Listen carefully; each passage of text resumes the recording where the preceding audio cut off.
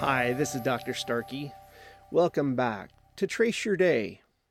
This week, I'm going to be addressing another very popular question that we get asked, and that is, can I use the trace minerals as a part of my hydration? And I think that that's a great question, but I think we should take it a little bit deeper as to how we use those microelectrolytes as compared to the macroelectrolytes. Let's go back. When we look at our world, water is the foundation of our planet. I mean, 71% of our Earth's surface is covered in water. When you think about how we come into this world, as babies, we're about 70% water. And then we start to grow. And then we start making decisions for ourselves. And pretty soon we find ourselves completely dehydrated. I find it concerning that 75% of our society is deemed chronically dehydrated right now. And yet, think about how important this water is to our overall makeup. I mean, 90% of your blood is water. 85% of your brain and kidneys is water. 75 to 80% of your heart and lungs, water. 70 to 75% of your liver and skin is water. Bones contain about 20 to 25%, and even your teeth are about 8 to 10% water. So what should be our number one supplement daily? I think you have the answer already, and that is water. And yet, when it comes to the importance of water besides our entire makeup, think about what water does for us as far as protection. It helps lubricate our joints. It protects our tissues. It protects our spinal column or cord. It removes waste from the body. It aids in digestive process. It's important for our brain from a conductivity and functioning standpoint. And it also aids our cardiovascular health. So, how do we lose it? I mean, we lose about 2.5 to 3 cups of body fluid a day just by living and breathing. Think about this for a minute. Through respiration, perspiration, urination, and defecation, and of course that wonderful time of the month that every female loves, during that time of her life, there's a constant, steady pull on not only our minerals, but also our water too. So it's important that we hydrate every single day. I love the equation of half our body weight in ounces of water daily. Let me repeat that. Take your body weight, divide it in half, and put that into ounces. And that should be minimum per individual daily. Now, again, some will say, well, there's no way that my body can handle that much water. And I assure you that if you start slow and work up to that dosage for your body will accommodate and eventually acclimate to that. And you won't find yourself running to the restroom, which most people are concerned about. I've even heard it said that these individuals that, will say something to the effects, Dr. Starkey, I don't even drink during the day because I'm afraid that I'm going to have to get up and, leave my office multiple times and I might miss, phone calls. Well, remember, our health is at stake right now, and it comes from maintaining that proper hydration. Now, here's where my concern is, and I don't think we think deep enough here, is that were we designed to live on bottled, filtered, distilled RO water? I mean, think about that for a minute. I think the answer to that is that no, we weren't designed to live on those types of waters. We were designed to live on groundwater, spring water, creek water, river water.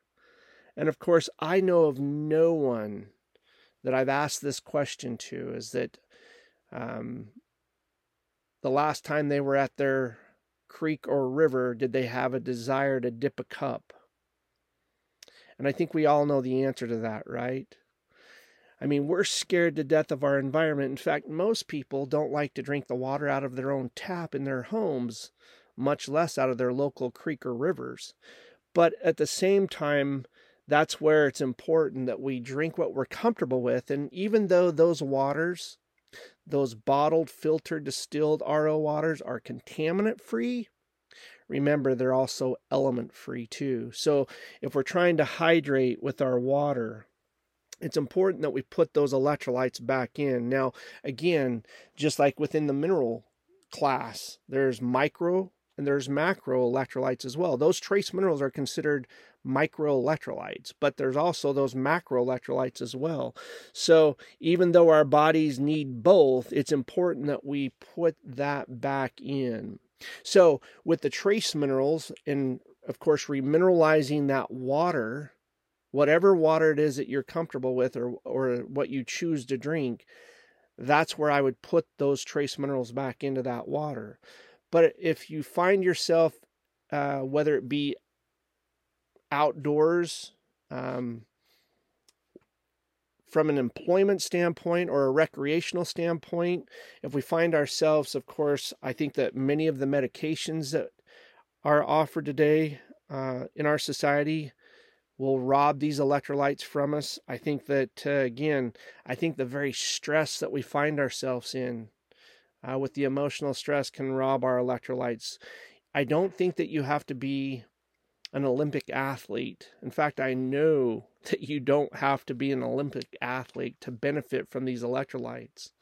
And yet at the same time, what we've tried to do at Trace Minerals is we try to offer you an array of different products that will meet a delivery that's comfortable for you, what you're, comfortable in putting or taking into your body, whether that be in a tablet form, a liquid form, a powdered form.